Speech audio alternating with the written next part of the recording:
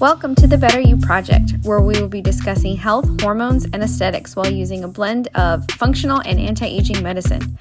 To make sure you're up to date on this and what's going on in the practice, be sure to follow us on Instagram at udirecthealth_aesthetics, as well as our website, www.udirecthealth.com. The following discussion is the opinion of nurse practitioner Lexi Yu.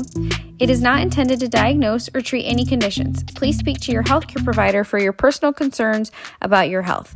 Now let's jump right into the show. What's up, everybody? It's Wednesday, it's Lexi, and it's time for episode 2 of the Better You Project, Optimizing Health, Hormones, and Aesthetics. So today's episode is going to be a good one. We're going to be talking about how I am doing with my inbodies as far as peptides, dietary changes. We get a lot of questions about this, especially on our Instagram. What the heck is a peptide and where this is coming from and what is it going to do for me? I actually had a question yesterday. How is this different from a pellet? So my goal in this episode is to really kind of delve into some of the differences that I've noticed using some of the peptides and some of the things I've noticed using it with my patients. And lastly, what are some of the results I'm seeing on my InBody? So to get started, what's hard being a clinician in this type of space is I'm often my lab rat. So I have been experimenting with something called CJC1295 plus Ipamorelin.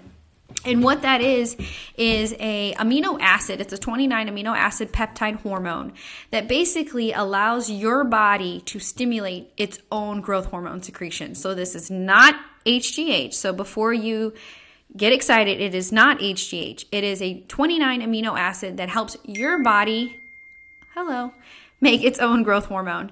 The second component of it is called Ipamorelin. And what that does is it helps your body release the growth hormone. So CJC increases the growth hormone. Ipamorelin helps it release, right? And why are we using these things? So I have been starting to use it I was using it for sleep. I thought that would be a good way to help with recovery and sleep, but it also has some really cool benefits. Some of the biggest benefits that are researched with it are increased lean muscle mass, increase in strength, decrease in body fat percentage, promoting muscle recovery. That's probably one of the biggest things that I like to use it for, especially in my CrossFitters, my marathon runners, my Ironman, or just my people who look, like I'm not training for anything, I'm training for life, and I just want to not feel sore anymore. So this is a really, really great peptide for that. So kind of let me give you some background history. So I like to do experiments on myself. I like to do them with InBodies, and I like to do them with blood work because as a clinician, I feel like that truly helps me better help my patients. So if you had been following me for a while, back in August, I had done 60 days of keto, and really the goal was to try to reduce my hemoglobin A1C.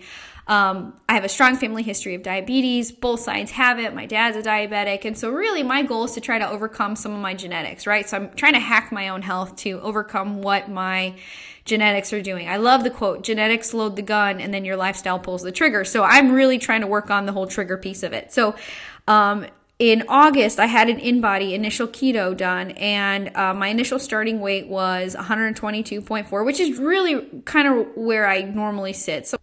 So the rest of the breakdown on that, I had 48.1 pounds of skeletal muscle mass. I was at 29.1% body fat. And so what I did is I did initial 30 days of keto. My goal was 25 net carbs or less a day. This was the second time I had done a 60-day keto challenge on myself. This time I was far more prepared. I knew what to expect. So I made sure I had some keto, what they call it keto brain, which is just basically some extra electrolytes on board, keto salt to make sure that I wasn't going to get the keto flu. I had some extra, they call them power greens, which are little capsules that you can take to make sure that I was getting extra nutrients that I wouldn't be getting through fruit. So 4 weeks in, everything was going okay. Definitely not as bad as it was the first time. And then I got my second InBody, and my weight honestly stayed about the same. I was 122.1, so maybe lost 0.3 pounds, which in the grand scheme of things is not a whole huge of a difference. Skeletal muscle mass, I went up 0.2 pounds in 4 weeks, and then my body fat percentage actually dropped. It went from 29.1% to 28.6%. So that was 4 weeks into this keto. Then 4 weeks later, again, keep grinding with the keto, less than 25 net carbs a day, increasing majority of my fats, trying to keep protein not as much as what I normally do. And then that InBody showed a weight loss of about a pound, which again, not a huge difference, but unfortunately I'd lost a little bit of muscle. My skeletal muscle mass, which had gone up initially, went down. So it was 48.3 initially, after the 4-week one, and then dropped to 47.8. And then the body fat percentage honestly stayed about the same. So even though I lost fat, I lost a little bit of muscle, which is also going to affect body fat percentage. So that happened kind of around Halloween. And then after that, I was kind of like, all right, I'm just going to kind of take it easy, which I am true believer of nutrition periodization. And what I mean by that is really kind of just trying some different styles of nutrition, maybe do 60 days of keto, maybe, do some intermittent fasting in between that, and then maybe trying, 60 days of strict paleo or something to that nature. And then in November, so got through Halloween, we were about to get into Thanksgiving, and I did an InBody, and weight stayed about the same. So always a big question is, okay, I'm done with keto. How do I go back to eating carbs and not gain a bunch of weight? Because I see this time and time again in clinical practice. Patients say, oh my God, Lexi, I lost 60 pounds on keto. And then I see them 2 months later and they're up, however much more. And they're like, well, I just went back to my old lifestyle. Well, you can't do that. Unfortunately, my goal is that you learn a little something along the way. And that's truly why I like to do these challenges on myself, because I feel like every time I do something, I learn something new, which will allow me to better help educate my patients so they can do it the right way. So then in November, at the end of November, I got another InBody done. And here's what was kind of interesting. My weight, exactly about the same. I was 121.2 in October. I was 121.2 in October, 121.5 in November. My skeletal muscle mass, though, went back up. I went from 47.8 to 48.7. So I put a little bit more muscle on. Well, at that point, I actually had started peptides, and I was about 4 weeks onto these peptides.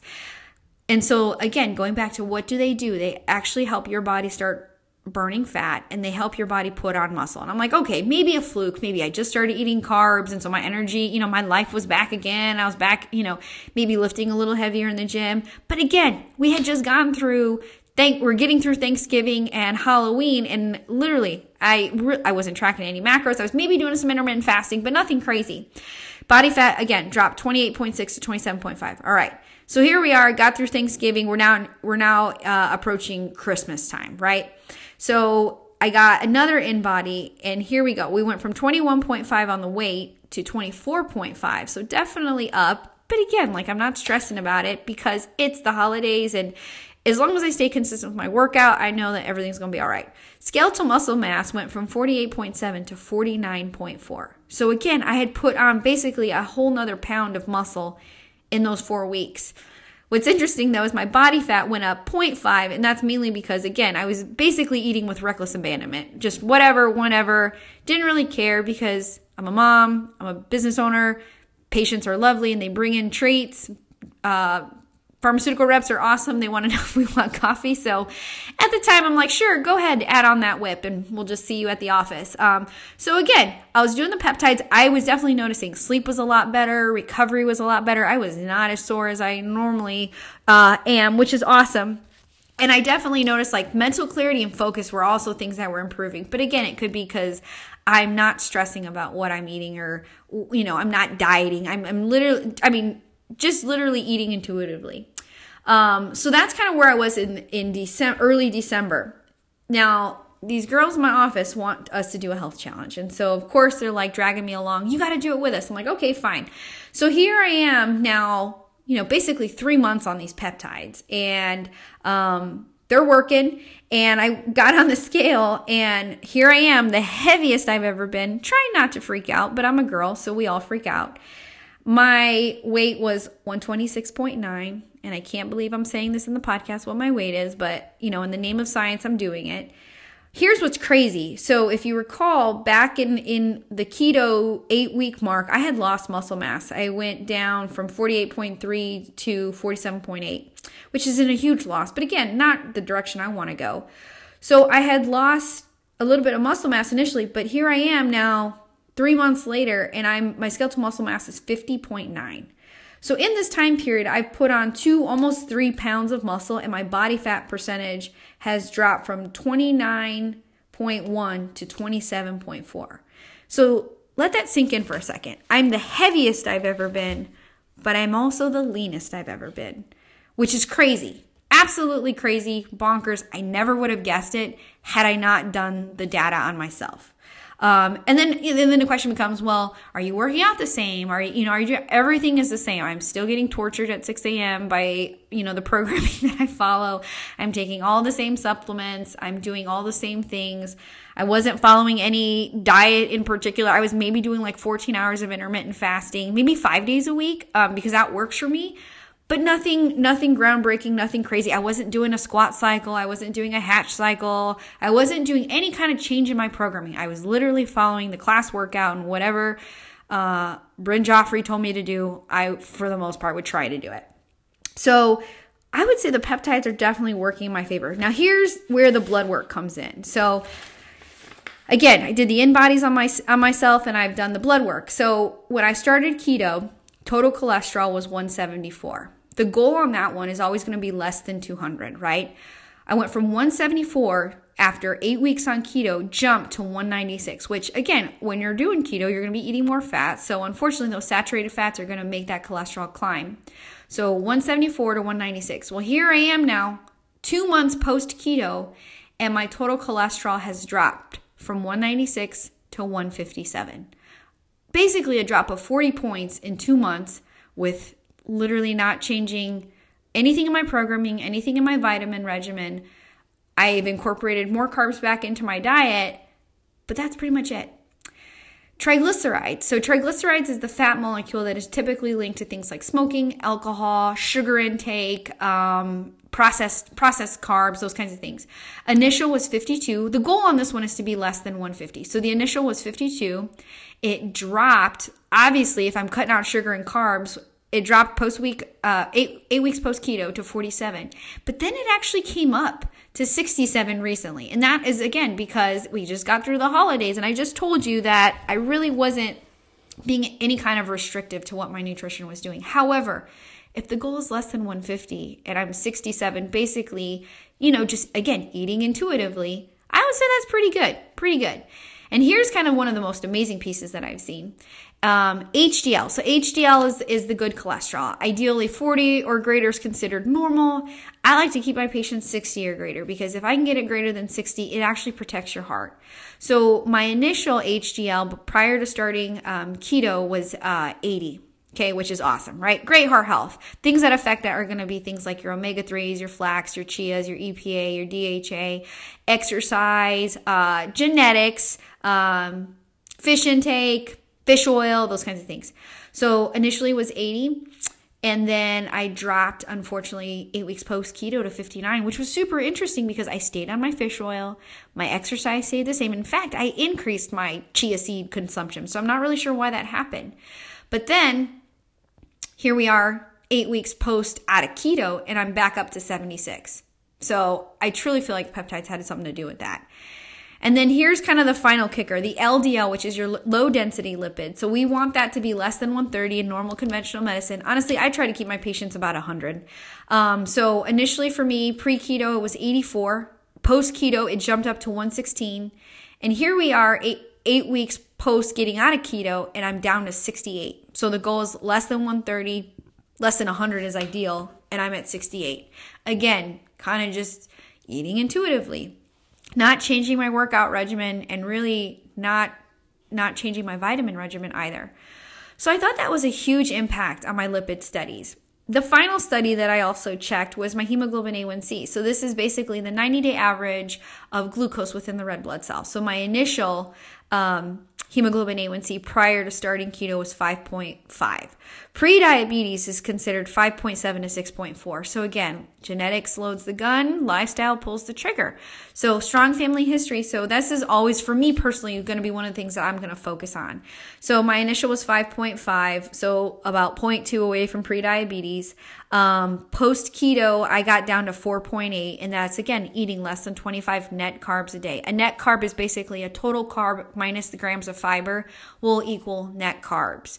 So that drops significantly. So I know it's doable. So if you're listening and you're doing that 30-day challenge and you're considering dropping carbs, it's definitely doable to reduce your hemoglobin A1C. I've seen it and I've done it. So 5.5 to 4.8. But then here we are again, like I just said, family history. I've eaten intuitively and basically kind of eaten whatever I wanted.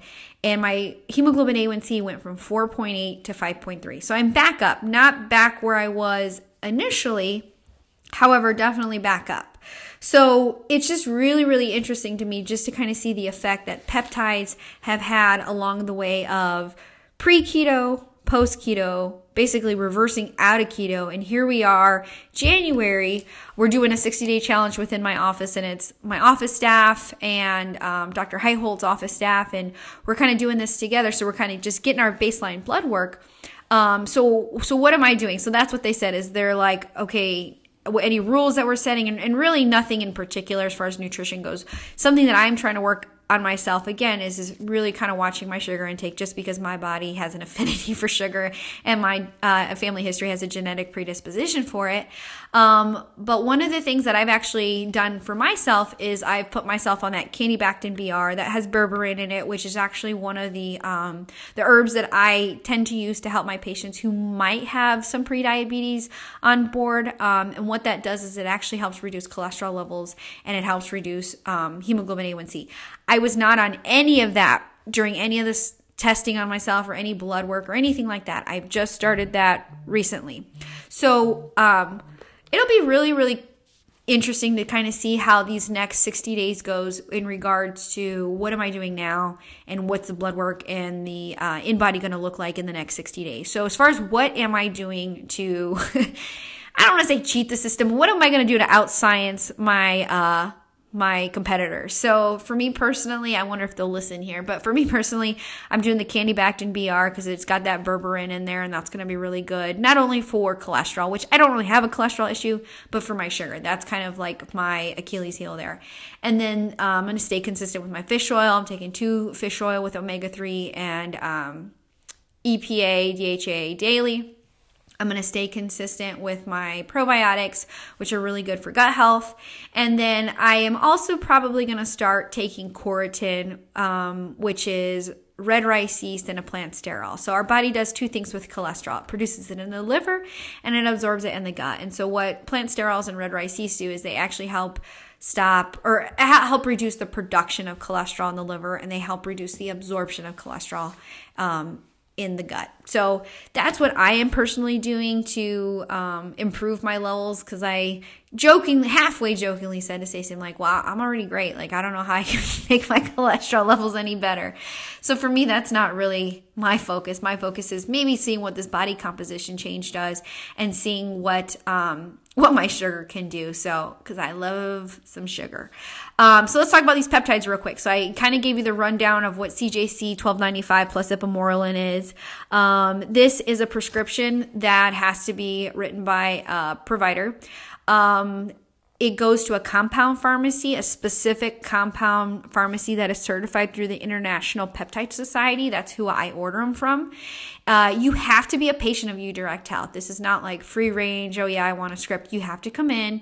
I have to have some baseline blood work. I have to go over the education, the pros and the cons, making sure you don't have any risk factors for anything.